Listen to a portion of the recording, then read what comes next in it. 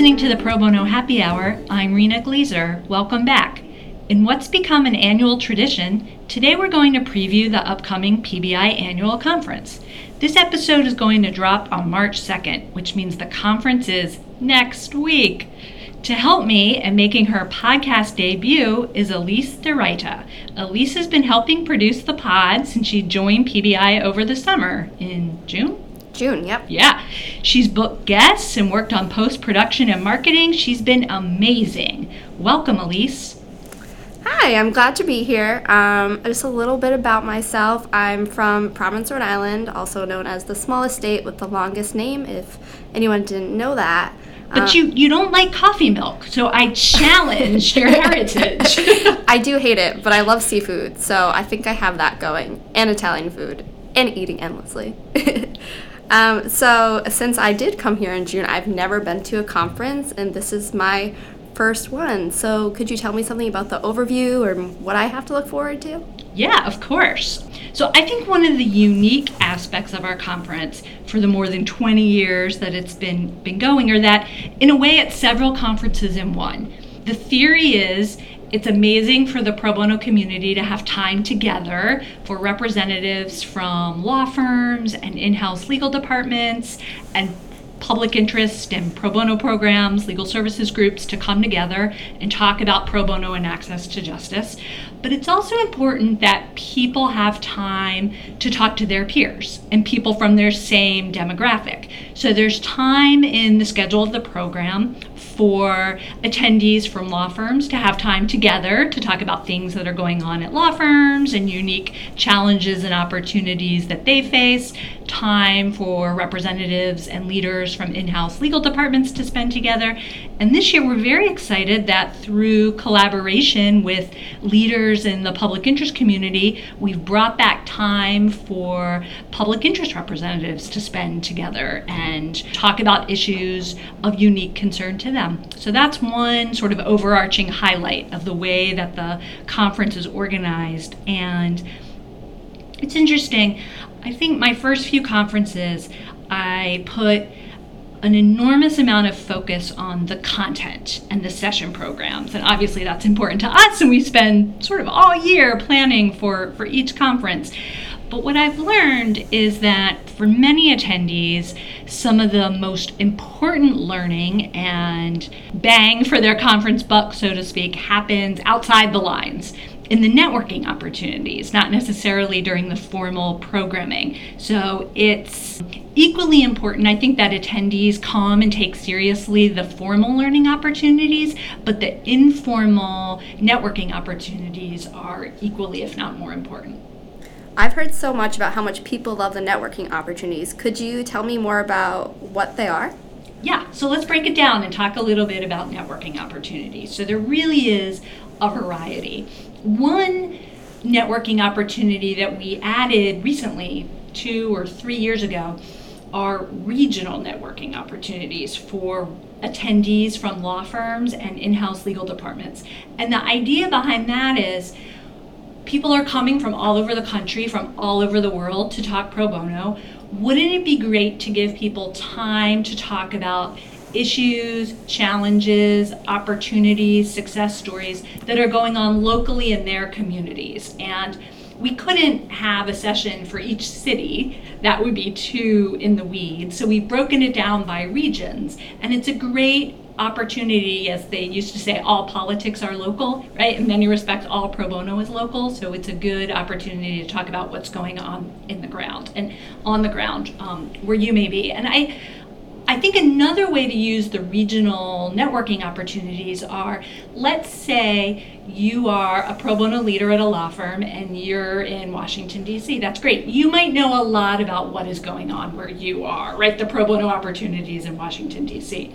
But your firm has offices all over the country, or you've just opened some new offices in certain parts of the country. And maybe what you're struggling with is the pro bono landscape in California because you have a new office in Silicon Valley or in LA or San Francisco, and you haven't been able to spend much time out there, you're busy, and the bang for your buck would be to go to the regional for the West and to make some connections with people out in California and to learn about the legal services providers and the opportunities and what's going on there. So I think it's an unconventional way of thinking about it. Most people would probably think, I should go to the region where I live. And that's certainly where most people go, but maybe you want to kind of go outside of where you spend most of your time and think about, wow, where am I actually challenged? Maybe that's where I should go and make some connections and learn and meet new people. So that's one networking opportunity.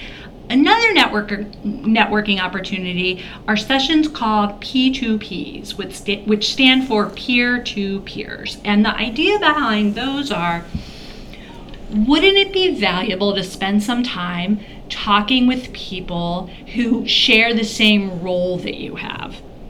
So, as we talked about a minute ago, wouldn't it be interesting to talk about people who come from the same part of the country or same part of the world as you do? You have a certain role at your law firm, whether you are a pro bono committee chair, you also have a billable practice, you're really busy, or maybe you work on pro bono full time. That's a certain sort of responsibility set. Wouldn't it be great to meet with your peers and talk about issues of concern to you and to your demographic? So you could imagine if we had a peer-to-peer, all of the PBI project assistants could sit down and meet, and you could talk about what issues you face and how you spend your time and what Excel tricks could you share, or what IMS database issues, tricks of the trade. And so that's the idea behind the peer-to-peers, and I think that they serve a great purpose for people. We also have unstructured meals and snack breaks. So they're a great opportunity to sort of sit and talk to the people sitting next to you, or to make sort of appointment time. I'll see you at lunch. Let's sit together. We haven't had time to chat or catch up. And I think that's an important idea that we've come to value. We've over-programmed every minute of the conference in some years, and we've heard from people, it's too much. We want free time. We want time to just chat with people and meet people. And I will say, people are friendly, and we wear name tags, and there's good entree points. And I think sometimes, particularly if you've never come to the conference before, you don't feel super experienced with this community, you don't know people, that doesn't sound so fun to have to sit down next to strangers and talk to each other. But really, we're all family, and I think people are very welcoming, and it's not hard to strike up a conversation and to meet people and to talk. Another amazing networking opportunity is the conference reception, which is a swanky, nice cocktail party, more or less. This year, we're back at the National Museum of Women in the Arts, which is a terrific venue here in Washington, D.C. And the galleries tend to stay open for us, and often there's a docent who can take people around, or you can take self-guided tour of the exhibits after there's some awards and speeches, and it's a nice, exciting time. That's actually a museum I've never been to, which I don't think I've ever told anyone. Well, it's underutilized here because you have to pay.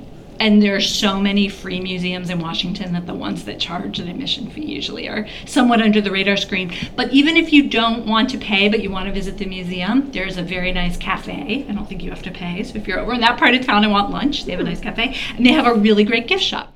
So one other awesome networking opportunity is our Pro Bono Expo and Happy Hour. And Elise, you have been working on that really since probably before we even explained what the conference was to you. So why don't you explain a little bit about what you've been doing, what the Expo and Happy Hour is, and what people have to look forward to?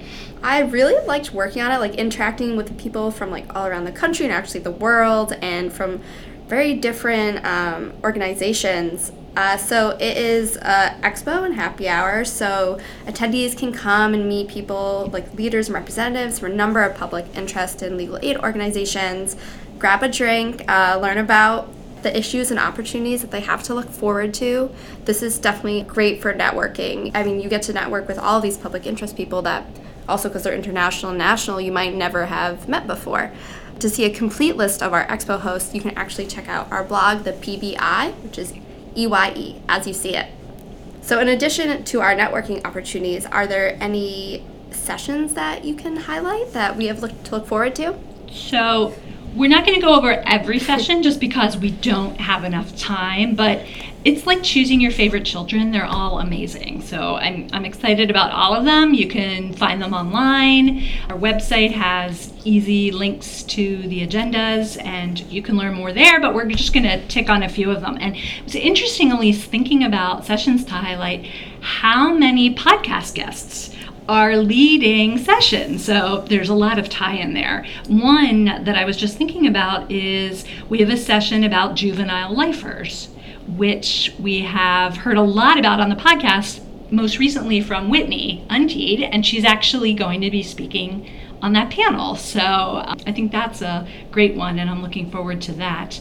For law firms, one of the questions that I have been asked the most this year is about credit and how do we incentivize our lawyers at all level of seniority to do pro bono. And we have an exciting session called What's in It for Me that's going to talk about different policies, credit schemes, how we treat pro bono hours, and how we currently, given the current economic and business climate, incentivize pro bono at law firms.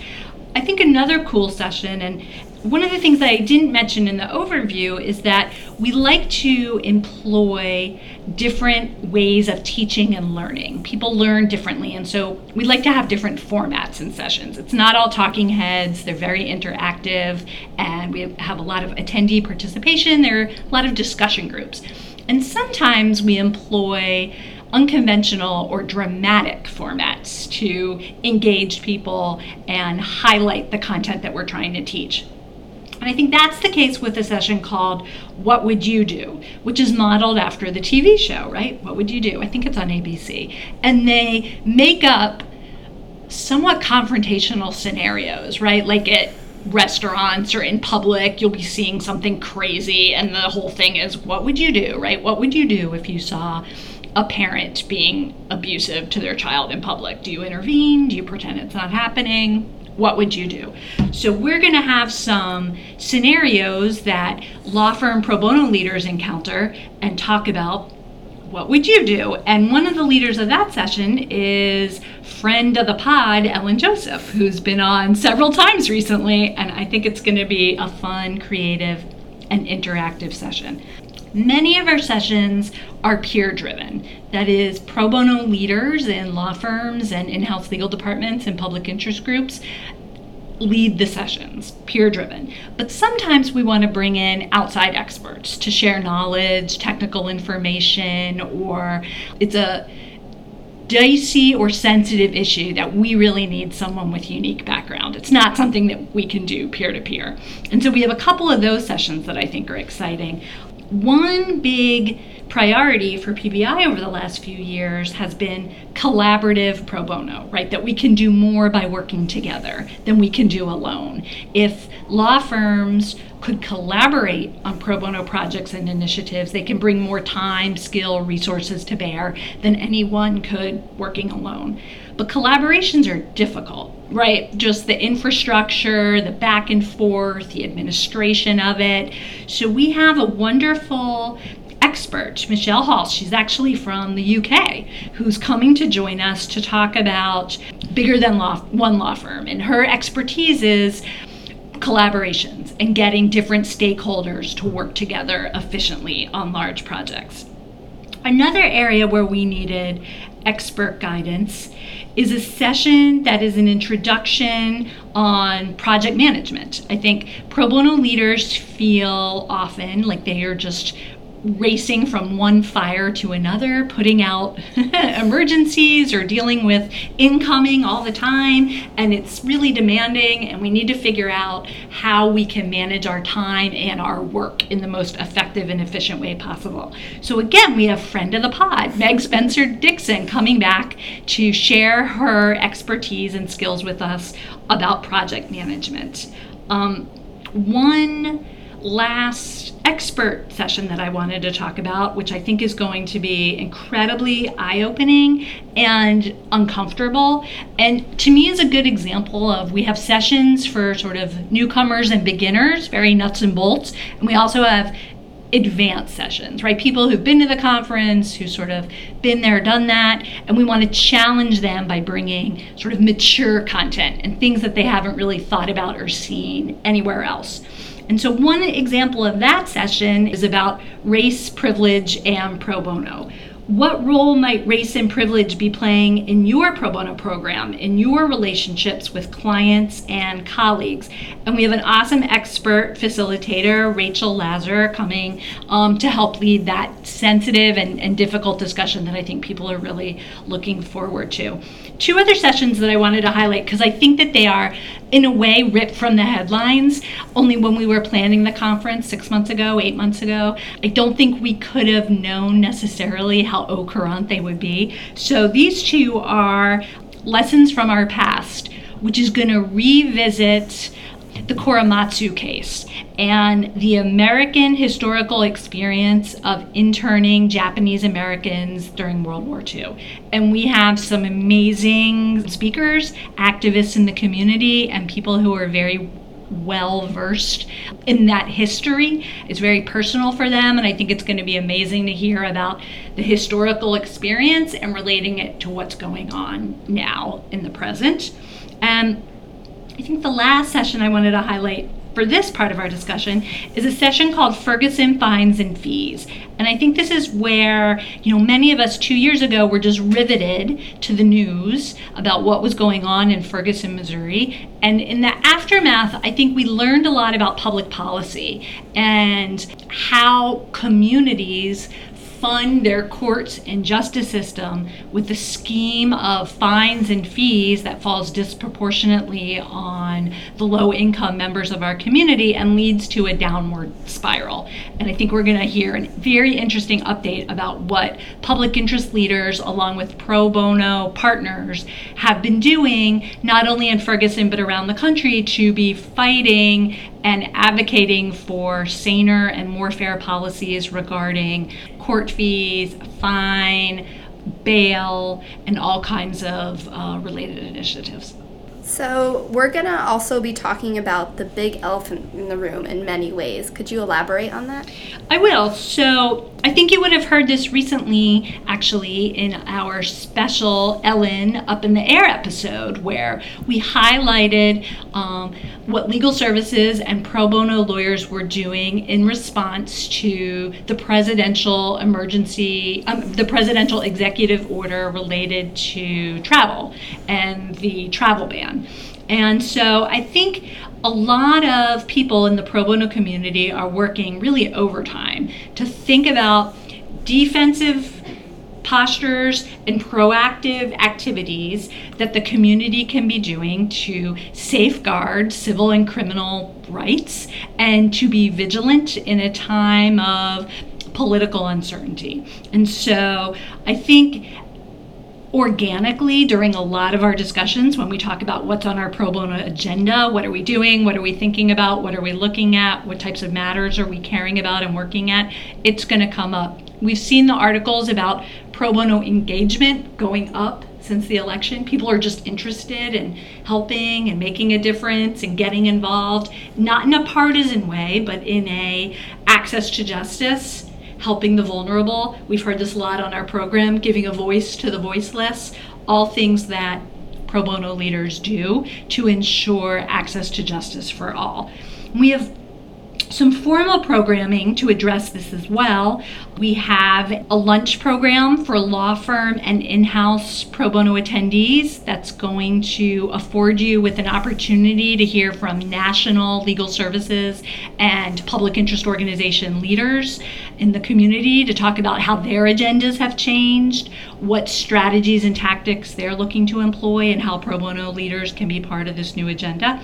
On Thursday, at our all attendee plenary session, we're going to hear for some people who are in the trenches, activists who are working and organizing to bring about change, including leaders of the Women's March on Washington, and how pro bono lawyers can be involved going forward. On Thursday, there's going to be a session called Pro Bono in the Trump administration. We're going to hear from legal services leaders around the country who are really in the trenches. What have they been doing, both in the short term and what's their vision for the long term? And then we added some bonus programming. Often the conference ends at lunchtime on Friday so people can get home. We're tired. We want to start our weekend. But this year, people really asked for extra time to sort of get together and brainstorm and talk about these issues. So that's going to be on Friday from 12 to 2, a little bit more bonus time to talk about these things. That's great that we're adding so much programming, and I've heard so much about our other Friday programming, the storytelling session. Could you tell me more about that?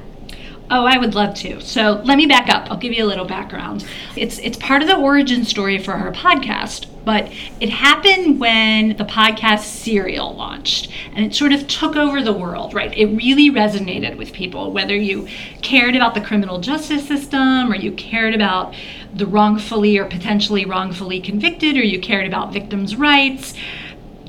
The actual topic didn't matter on one hand. It was the craft of storytelling, right? How you could take a narrative and make it just sing and be so riveting week after week after week. And it just brought people in and it attracted them to the underlying issues. And we thought, wow, this is something that we should bring to the pro bono community. In part because our attention has been very focused on metrics and data and numbers. And you, as a stats and math person, perhaps it speaks to you, Elise, to talk about how many hours of pro bono people are doing every year, how many clients are being served, how many hours of billable time, that equates to, or how many dollars, right? That would be if all of that time at the firm was actually billed as opposed to worked for no compensation. And we do that too, right, with our Pro Bono Law Firm Challenge. It looks at numbers, right, sort of hours and participation rates and things like that. And that's all very important. The metrics and the data are critically important.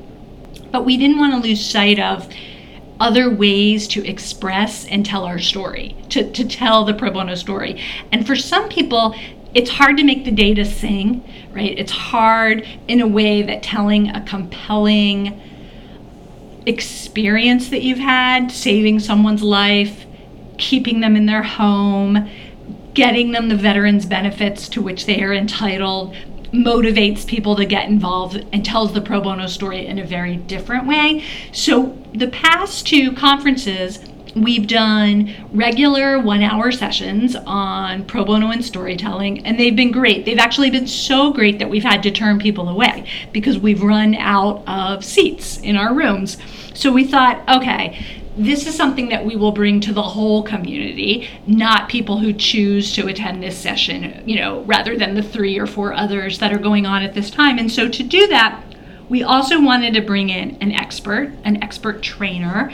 And we found this group in New York called Narrative. They're also in London. I think they have offices in London and New York. And this is what they do. They work with Fortune 500 and other companies, nonprofits, NGOs, to help them tell their stories and to help motivate action and engage stakeholders, potential volunteers, funders, the community through storytelling. So we're really excited that Jerome DeRoy, one of their outstanding trainers and heads of the organization, will be joining us on Friday to lead this workshop, which we are calling Engage and Inspire Action, Storytelling to Enhance Pro Bono Engagement and Access to Justice. And I think people are really going to have a lot of concrete takeaways that they'll be able to take back to their office, their organization, and the week after the conference, really use it to punch up their marketing efforts, their pitches, their outreach, and I think they're really going to see dividends, and it's really going to improve their programs. That sounds great. I can't wait to experience my first conference with everyone. Well, we can't wait either, and it's actually really soon, so it's crazy to think about. Do you have anything else that you wanted to talk or ask about?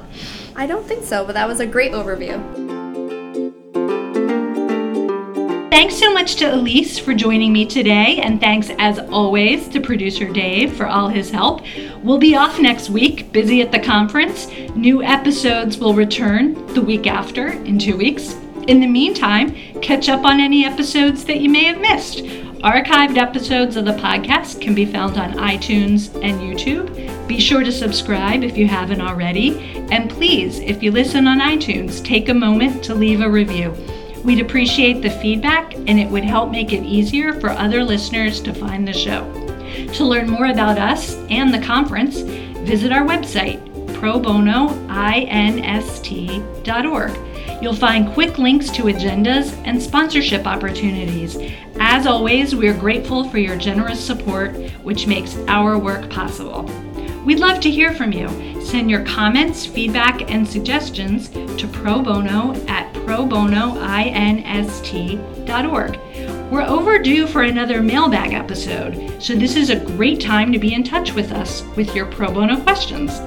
Thanks for listening, and we'll see you again in 2 weeks for a new episode of the Pro Bono Happy Hour.